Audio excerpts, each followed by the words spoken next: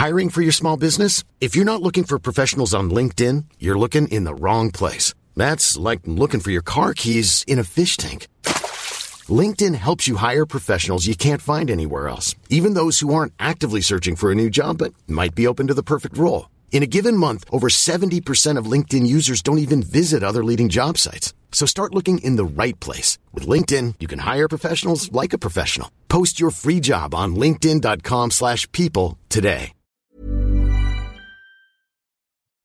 Hey everybody, welcome back to Alpha Chat, the business and economics podcast of the Financial Times. I'm Cardiff Garcia. And I'm Shannon Bond.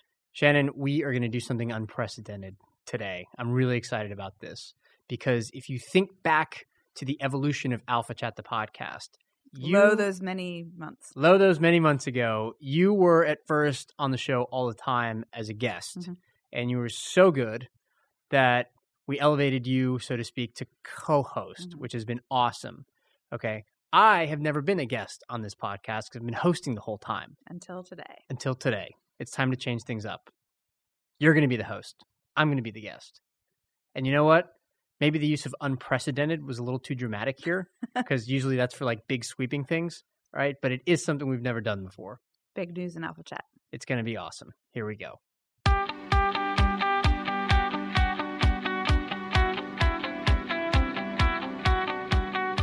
Okay, on the show today, Shannon, there is actually kind of a theme that runs throughout it. Emerging markets or not yet developed markets. We want to be PC about it. Yeah, well, I say it because Cuba is going to be the first topic we talk about. Obama's trip to Havana, what it signifies, what it means for the Cuban economy, and also, frankly, what it means to me personally. But Cuba isn't really an emerging market yet, right? It doesn't have any kind of a public market of which to speak. It's still a very poor economy. It's not quite an emerging market yet. But pre-emerging. Yes, it's pre-emerging. That's true. And then after that, Shannon and I recorded an interview in Washington, D.C. not long ago with Carolyn Freund about emerging markets and about billionaires who emerge, so to speak, in emerging markets, and about how before it used to be because they were doing all these rent-seeking, rent-extracting activities, they were in commodities markets or whatever, they were plutocrats. Now they're entrepreneurs, and that's actually really important for the development of emerging markets. It was a really fascinating interview. Here we go. All right, Cardiff, we're on kind of opposite sides of the table today. Yes, I'm a little nervous, I'll be honest with you. Well, welcome to Alpha Chat. Thanks for joining us. So nice to be here. So as probably everyone at this point knows, President Obama was in Cuba this week. Why don't we start off by reminding people what exactly has been going on between Cuba and the U.S. in the past year. It was just about a year ago that we had this announcement we were going to be normalizing relations. Yes. So where are we? What's happened? Quite a lot, actually. It used to be really difficult for Americans to travel to Cuba.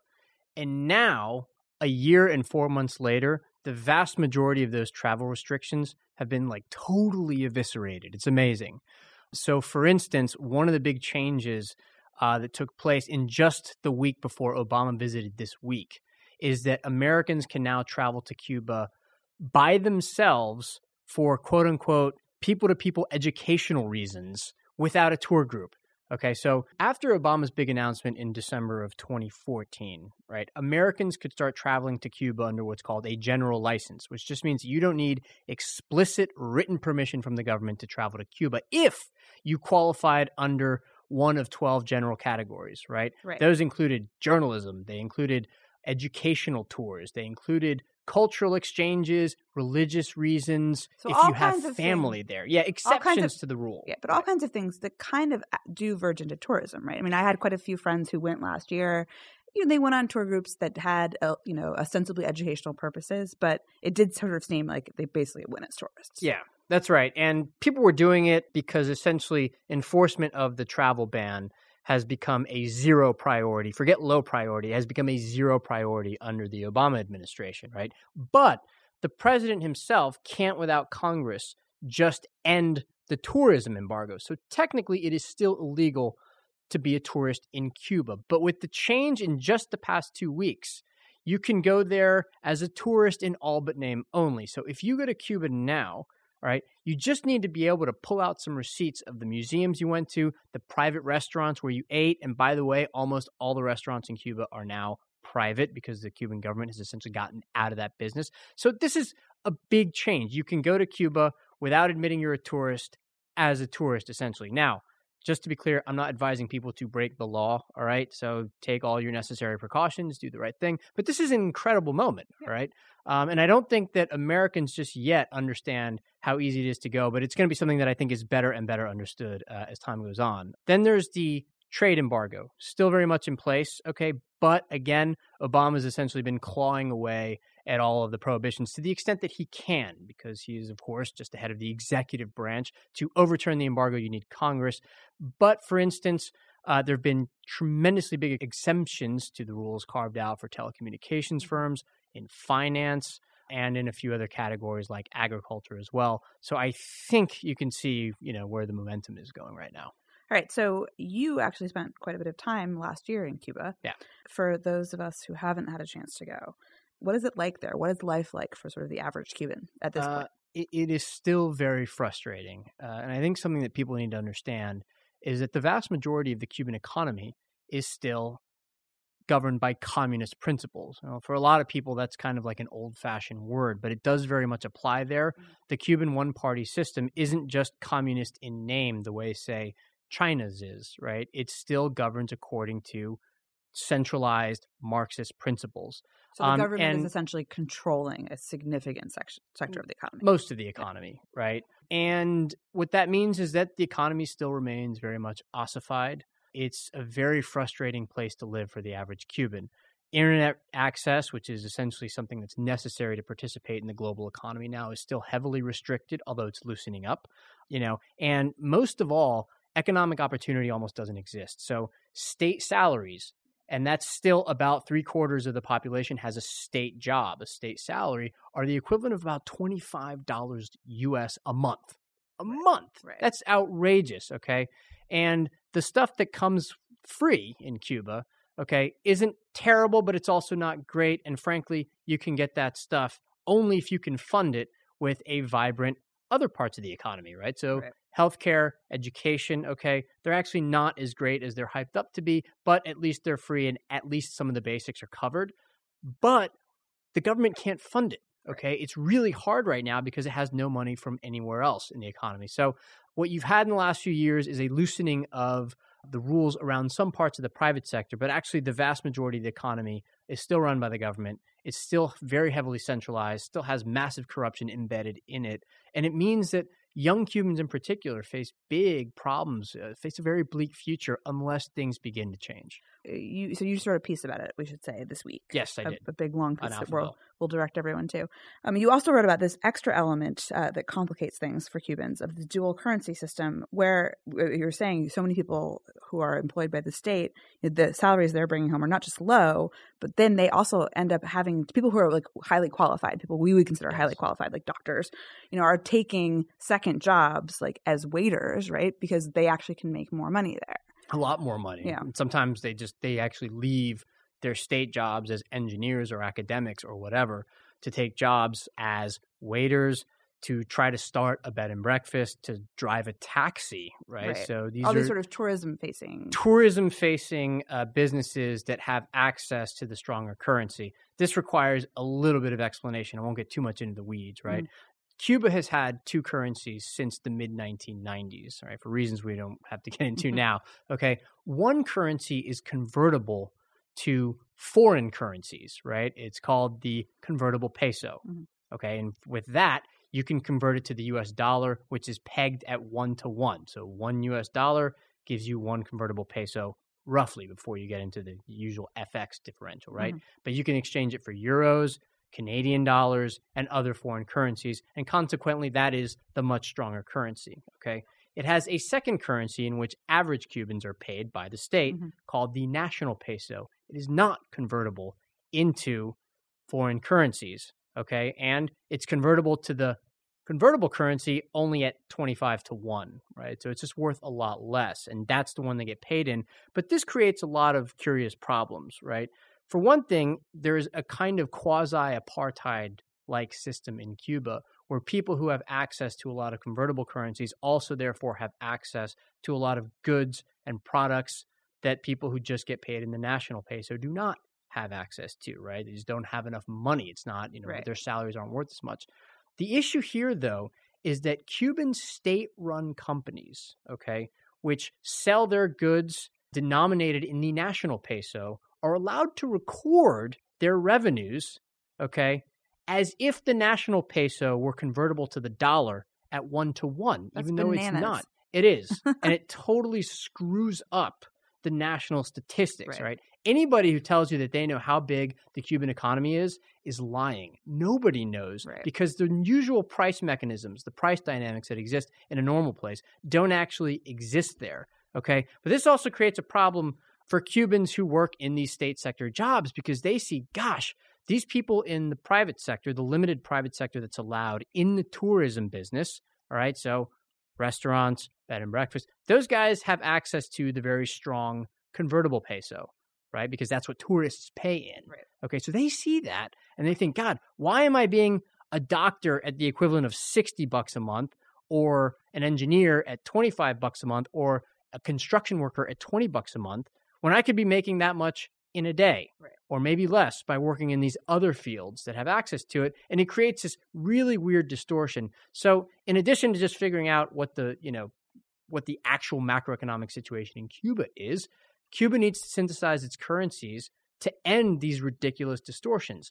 The problem there is that Cuban state-run enterprises, which still employ a huge chunk of the population, okay, would be revealed to be insolvent if they were to synthesize those two currencies, because essentially what the dual currency system does is it acts as a huge subsidy to the importing sector, which is run by the state, and as a huge tax to the exporting sector, including tourism, which tends to be more efficient because it's run by the private sector. It's run by people who get to, barter and stuff. So the rise of the private sector in Cuba has brought tremendous improvements in the standards of living of the people who have access to it, okay? But at the same time, because the rest of the economy is not liberalized, it creates these huge distortions, and it's kind of a nightmare. And so the only solution available to the government is to synthesize the two currencies so that it can modernize its economy, okay? And in the meantime, it needs to have a fiscal boost ready to go so that when it's revealed that these state-run companies are not solvent without the subsidy, it has enough cash that it can throw at the problem and cushion the blow of the two currencies being synthesized, okay? The issue, of course, is that Cuba is perennially starved of foreign currency, of hard currency. And so that's a real challenge, and it's also one of the reasons, I think, that it's loosening up parts of the economy, like the touristic sector, to attract more investment, to attract more tourists, and to get more hard currency. So they're loosening this. Are they actually succeeding in attracting businesses? There's been a couple U.S. firms that have announced, even as recently as this week, right, that they're going to be going in. Yeah, so it's happening very slowly. I think we also need to remember that Cuba has very weird and stringent laws around foreign investment.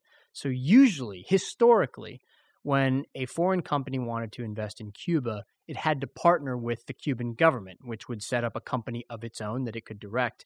And that company set up by the government was usually the majority stakeholder in the investment, in the project, whatever it is, which means that a foreign company would have to partner with the communist government, okay? It would have a minority stake, and it couldn't pay its workers directly.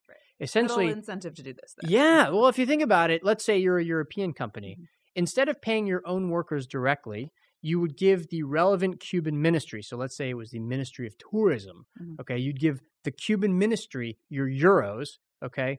And then the Cuban ministry would be in charge of paying the employees. And guess what? It didn't pay its employees in euros. It gave them that crappy national peso instead. So there was a kind of problem of exploiting workers as well if you were to do this. Now, some people still did it anyways, all right, thinking that like sort of the benefits still outweighed the costs. At least it was something. At least it was more money going to the island rather than less. But it had this problem, and it wasn't very attractive to others, especially when you remember that Cuba also has no legal or bankruptcy protections to speak of for these foreign investors.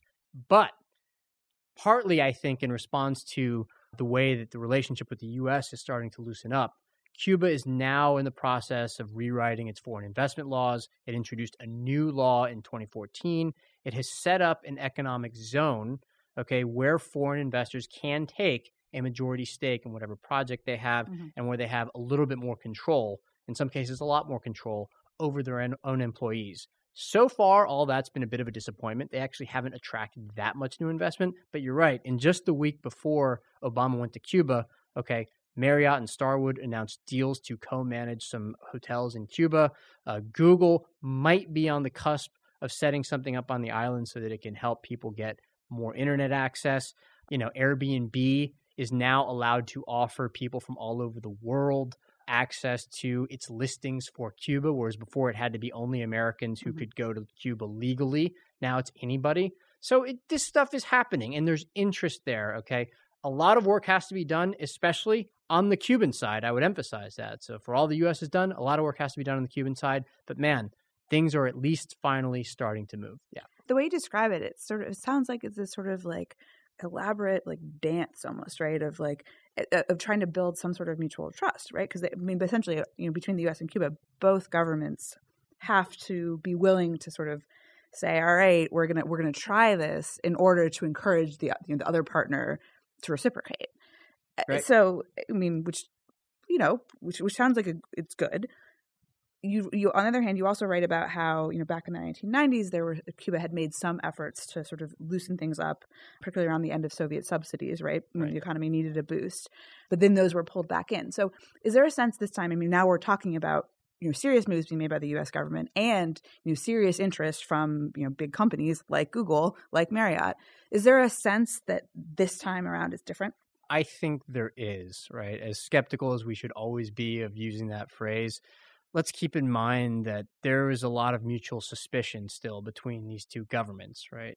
On the U.S. side, they clearly want to race ahead, and they want this to be a signature legacy of the Obama administration, something new and big and historic. Right. And they're pretty close to being able to claim that. But they don't want to be made out to look like a bunch of naive rubes, okay? And so if sort of handed everything over. Yeah, where you sort of loosen the policy and Cuba in exchange makes promises to make the business environment better, to respect human rights. And then after attracting all this new investment, essentially Cuba says, nope, we're tightening things up again. We just wanted the money to keep ourselves going. And we were just worried about control. We saw some of that tension even this week in Obama's visit, right? Of course. And, it's still, Cuba is still a place where there's very little free press. What free press does exist is usually in the ranks of online writers whose writing is often blocked in Cuba, and so it ends up being read by an international rather than a domestic Cuban audience. Dissidents are still rounded up. They're thrown in jail sometimes for sort of arbitrary reasons. It's not quite as bad as it was in the 2000s when people were being given these kind of brutal 20-year sentences for absolutely nothing, but it's still really bad. And one of the difficult balances that Obama had to strike while he was in Cuba was between saying, listen, we're not trying to impose our system on you. We respect that you have the right to self-determination, but at the same time, we believe in certain values.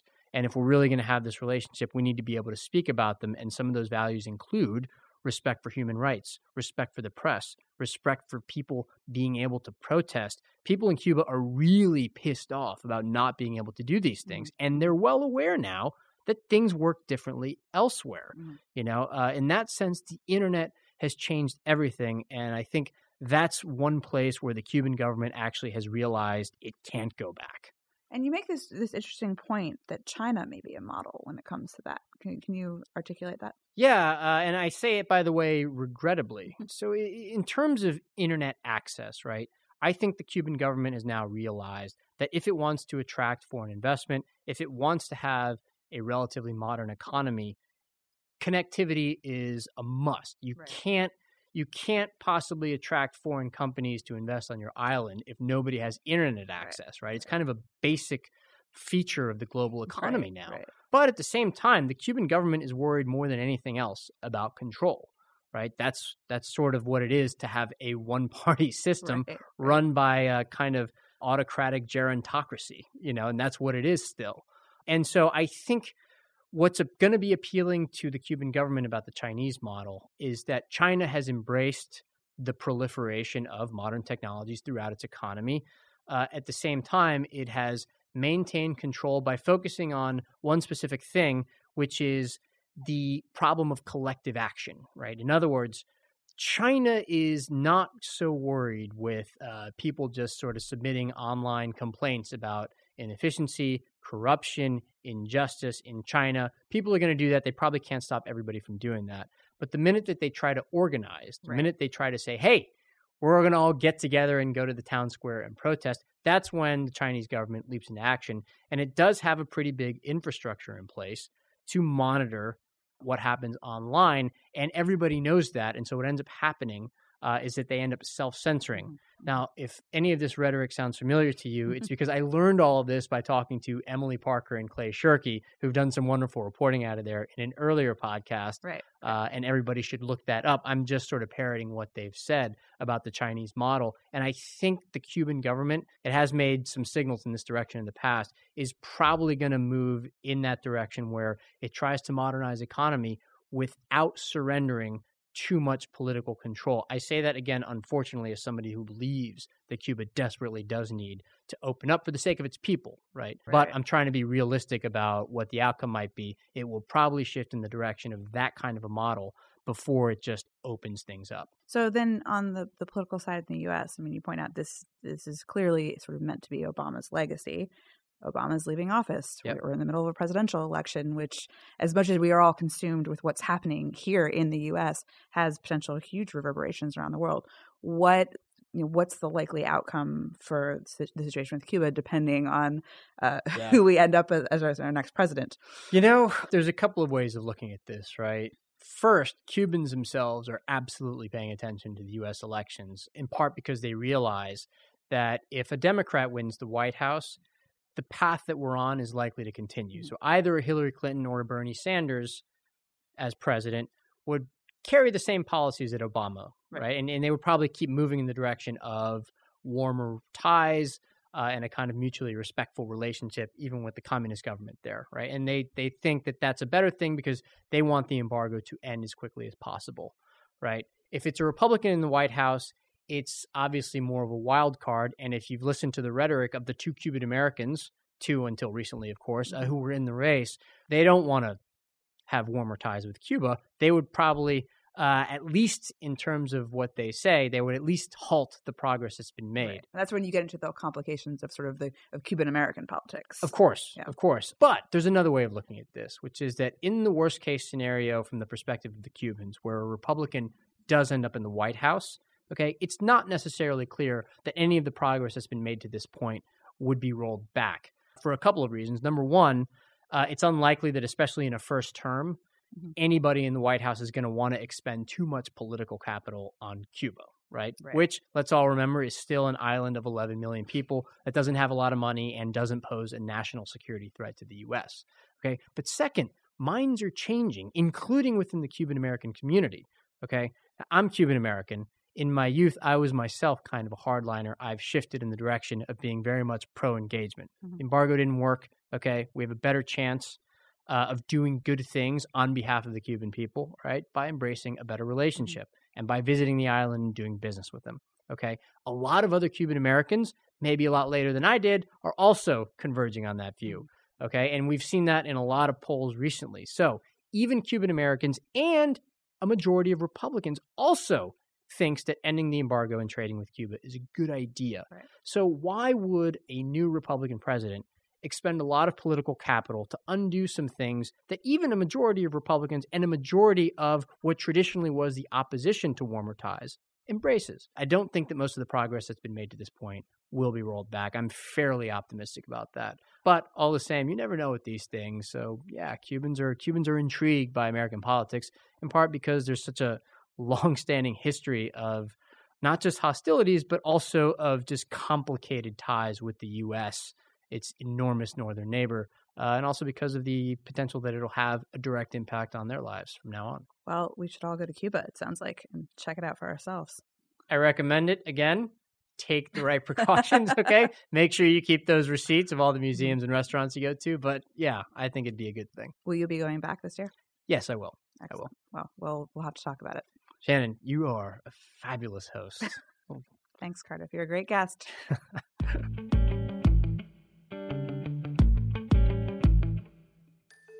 Shannon, you remember our trip to D.C. a few weeks ago? Yes, I do. It wasn't that long ago. That's true. It's just in my old age, I'm starting to forget things. We had some good conversations. We did. This one with Carolyn Freund was, I think, especially interesting. She's of the Peterson Institute, and she's got this new book out called Rich People, Poor Countries, and it is about, guess what? Rich people in poor countries.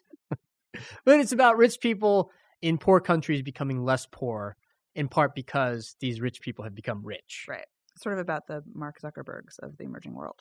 It is. And more than anything, it is a really data-driven investigation into the relationship between people becoming rich in poor countries and those countries starting to develop and starting to get closer to the point where they can join the developed world. Really fascinating chat. Here it is. So first of all, thanks for talking to us. You're welcome. It's my pleasure to be here. So the thesis of your book, I think, is going to upturn a lot of expectations or a lot of understanding about what rich people in emerging markets are like, and specifically how they got their money. Because I think a lot of us have this association in our minds that if you're a rich person in an emerging market, if you're a billionaire, you might have been a Russian oligarch, or you might be someone, who obtained their money via monopolistic behavior, something like that. You write that might have been the case for a while, but things have changed. So why don't you tell us what you found and what the main premise of your book is? Well, there's still a lot of those people out there, but the main premise, or the thing that surprised me most when I looked into the data, was one, how fast the overall group of emerging market billionaires has grown. So a decade ago, it was about 20% of the total population of billionaires. Now it's 43%.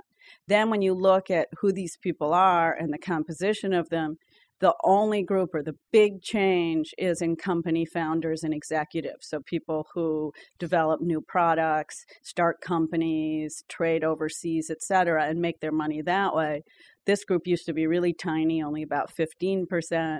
Now it's a third. So you still have a lot of other types of billionaires out there, but this is a really big shift to a new type of person who's developing, products that we all know and use and are good for an economy and lots of jobs. They earned it, you might say. Yeah, they earned it. Okay. Something else that was kind of interesting to me was that you separated out not just the people who earned it as company founders and the people who inherited it, but also the people who made their money in finance and real estate, which is obviously something we talk a lot about on our podcast. Can you just talk about what you found in terms of emerging market billionaires who made their money in finance and real estate? Sure. I should say there's a backstory to this, because I'm a trade economist. I work on the real side. And I initially lumped this group in with the kind of politically connected and privatization people. And my colleagues here really complained about that, because a lot of these people do create new products. They're the ones who finance the companies to grow. In terms of real estate, they, in some cases, develop countries and housing and roads and other things that are good for growth. But so it's kind of hard to think about where to categorize this group. So in the end, I just decided to keep them as a separate group. So you could put them in the category you like, whether it be the creators or the kind of more politically connected guys. And they're probably some of both. Their share has stayed actually pretty flat. So they are really important. They're a big share, but they're neither a growing share nor declining. Okay. When we're seeing this new sort of class of founders, how does that compare actually to the developed world? It's now about the same. And, before you used to see a lot more founders overall in advanced countries than emerging markets, whereas now those shares have become almost equal. Still a little bit more in the advanced world, but really it's converging the same way as income is converging. The big difference, I would say, between the advanced countries and emerging markets is that there's a lot more inherited wealth in advanced countries, which makes sense because there are a lot of really old companies that have been around for even hundreds of years. So there's just more wealth to inherit. Yeah, there's more wealth to inherit. Since this is new wealth, it kind of has to be new wealth, not inherited wealth in emerging markets. So that's where the big difference lies, that there's a lot more inherited in the advanced countries and still more politically connected wealth in the emerging markets. Why don't we talk a little bit also about why this is so important? Okay, because it wasn't just that you wrote this book and you arrived at this conclusion and just kind of left it there. Actually, you found that this is important to the development of emerging markets as well, that it's kind of intricately connected with the development process of going from being a low income to a middle income and a middle income to a richer country. Why is it important that a high share of the billionaires in emerging markets actually earn their wealth rather than inherit it? Well, my interest in this topic came from work I had done on large companies. One thing that has really struck economists as more and more data has become available is how important individual companies are for a country's success. So you take a country like Korea, you take out Samsung, Hyundai, Kia, a few companies, and Korea looks a lot different. Samsung's 20% of Korean GDP. Even in the U.S., the top 100 companies account for a third of the variation in income. So individual companies are important. And this made me think, well, where do these companies come from? They don't just appear out of nowhere. And when you think of the top, Google now, the biggest company in the world or in the U.S., was started by a couple people. Apple started by one person. So you have this, individuals actually do matter. And having a handful of individuals that create really big companies that employ hundreds of thousands or even millions of people really change the outlook for a country. And if you look over the development of the U.S. during its kind of industrialization period, you see the same thing, the rise of big food companies, Heinz and Campbell Soup, the rise of big oil companies, Standard, of course, the rise of GE. A lot of big companies tend to be developed as countries modernize. Let's talk about regional differences. What can we say about the emerging market billionaires in East Asia versus those in Latin America versus those in Middle East and North Africa, those that earned it as entrepreneurs? The East Asians are the most dynamic. So you just look at this region and really a big share of the new wealth that's driven by these kind of creators is from East Asia. Not surprisingly correlated with the phenomenal growth in that region. Latin America has a lot more inherited wealth. You do see kind of handfuls of these creators in different pockets, especially in retail, cosmetics, clothing, some kind of tradable goods as well, but a lot of inherited wealth in Latin America. Middle East and North Africa is really different.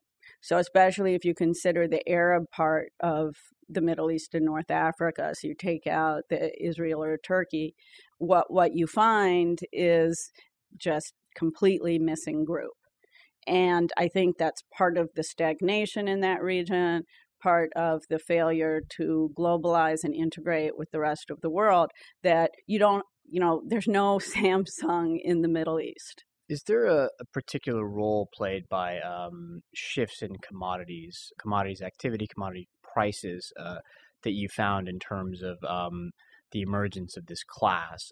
Because I would note that it happened at around the same time that you had the emergence of this class in the 2000s, which was also when we had the kind of most acute phase of the commodities boom. I guess I'm wondering if there's a relationship there. Actually, that was one of the things that surprised me most, is that you would expect the resources group, the politically connected resource, and all resources are thrown in with this group just by the nature that your wealth tends to move much more with the price of commodities than with talent.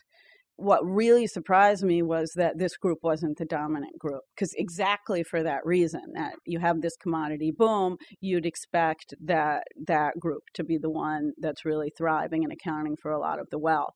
So that group is there, and it's, in Russia, it's still 75% or so of their wealth. So countries that have the resources do have those connections, but I still think that these founders are quite a unique group and different from that, not directly connected to the resource wealth. On the issue of gender, what do we see sort of among these founders in the developing world? Are there many women entrepreneurs, what are the kind of companies that we do see where there may be female founders? Great question. There's very few women large-scale entrepreneurs. And the only two countries that really have, even half a dozen of these are China and the US. So there has to be some kind of problem in a world where 50% of the population are women, and then there's so little entrepreneurship among women. And I think one of the problems is financing, that the large-scale women entrepreneurs, the women who've built companies into billion-dollar companies, tend to have done it through retained earnings. So they're not able to access the kind of immense financing you typically need to start and grow a big company. I have a question about how these findings could be tied to different kinds of development models. But I'm especially thinking of the East Asian model, just thought to have worked for at least a few countries that have tried it in the past. It usually includes some combination of limited protectionism for a handful of companies, at least, especially in manufacturing and export sectors, some state-directed investment, but then competition among those companies and also competition in the global marketplace because that's where they're exporting their goods. I'm wondering if that is either a necessary or a very useful set of policies for the emergence of this class of people, or if there are a lot of exceptions and maybe there's not as much of a correlation. What do you think? I think that's something where we still need more research. And the kind of old wisdom was you don't really need to intervene at all. The best thing to do is property rights, a free entry so new firms can start up and new firms can grow, and then openness to trade. Openness to trade is important because it pushes resources into their most competitive uses, gets the prices right, and it gives you big markets to grow. So especially if you're a small country, that would give you the big markets to grow. The thing is, there tend to be a lot of other distortions in emerging markets, sometimes that are harder to deal with directly. It does seem like many of the countries that have grown have offered some kind of support. So I think there's starting to be a switch that maybe it is okay to do, I don't really want to call it industrial policy, but at least to encourage the most productive firms to grow large. And perhaps it's just making sure that financing is available and the government intervening to make sure that there's enough financing to grow, because so much of growth comes from not getting resources to your best industries, but to your best firms.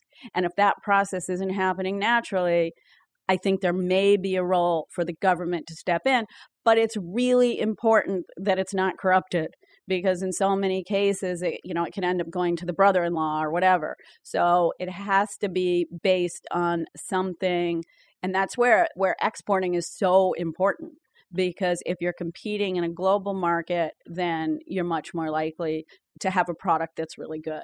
Let's talk about inequality, because this was a really intriguing passage in the book. You talk about the difference in how people in advanced economies worry about inequality versus those in emerging markets, and you talk about the difference in income disparity and how that's different from the difference in the pace of income growth amongst different, quintiles or sectors of the population, or whatever you want to call it.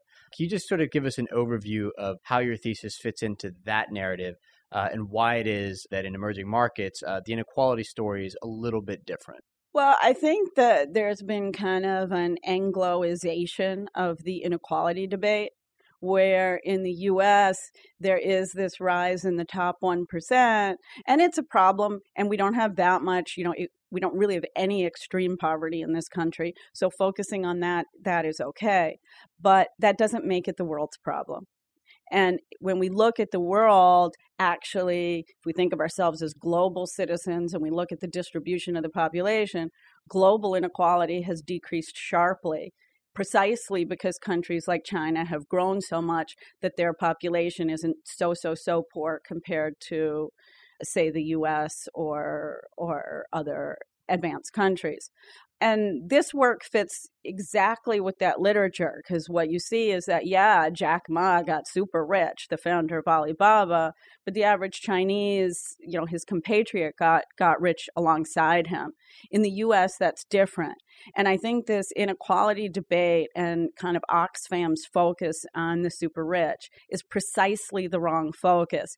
For the world as a whole, what we need is a focus on the bottom of the population. We need to keep that focus on reducing poverty, not on, hating the super rich. Carolyn Freund, Senior Fellow at the Peterson Institute. The book is Rich People, Poor Countries. Thanks for talking to us. Thanks. It's my pleasure.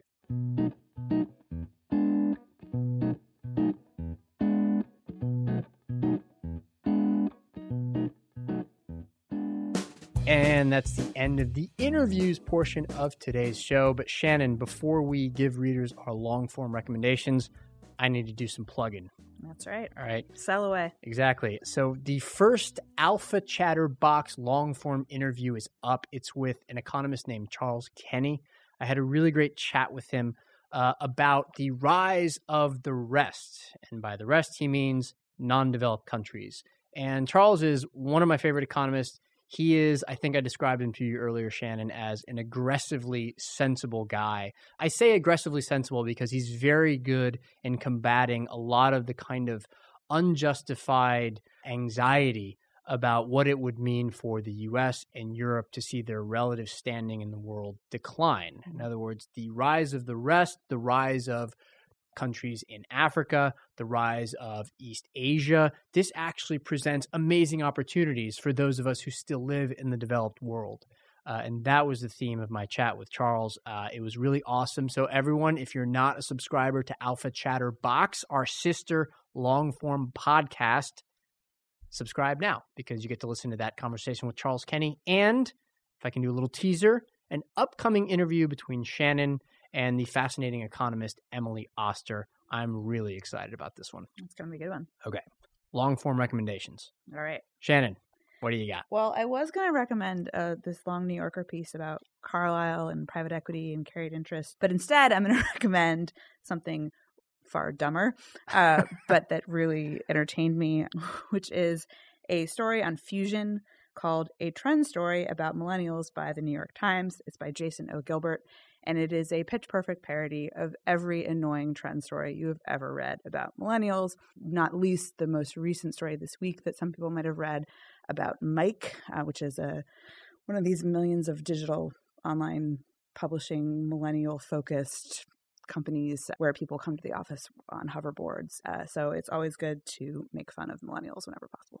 You know what I love about this parody, by the way, is that it fits in with our own perennial defense of the young generation today, right? Oh, Which yeah. I'm not a member of it, but I'm a little bit protective of it because they definitely did graduate into a crappy job market, and they've had to kind of hack their way through it. And I've got a lot of respect for what young people have had to deal with in the last, decade or so. And the fact that I suspect that they're going to end up being a very industrious and maybe a thriftier generation than the ones that preceded them.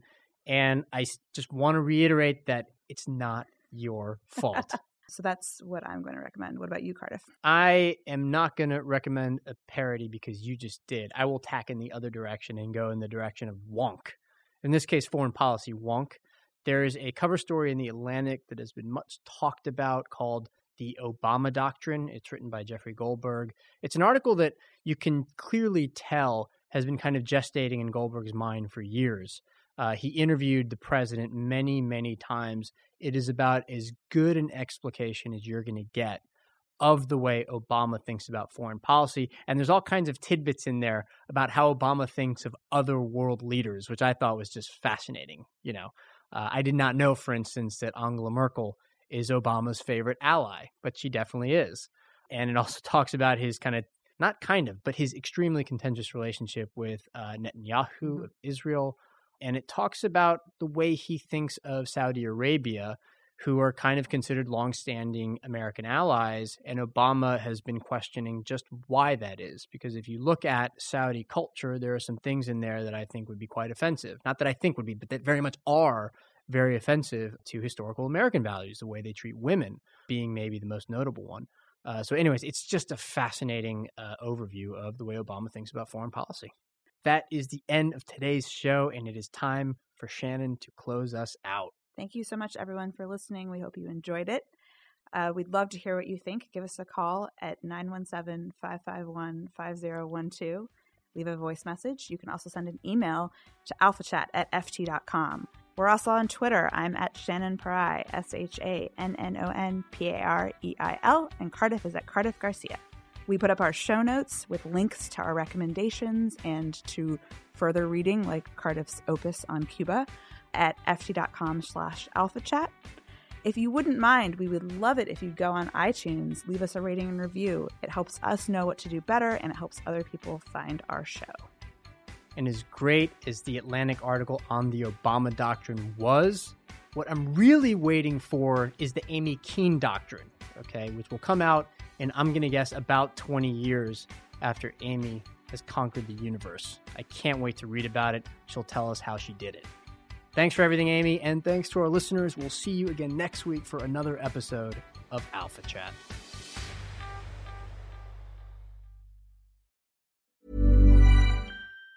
Planning for your next trip? Elevate your travel style with Quince. Quince has all the jet-setting essentials you'll want for your next getaway, like European linen, premium luggage options, buttery soft Italian leather bags, and so much more. And it's all priced at 50 to 80% less than similar brands. Plus, Quince only works with factories that use safe and ethical manufacturing practices. Pack your bags with high-quality essentials you'll be wearing for vacations to come with Quince. Go to quince.com/trip for free shipping and 365-day returns.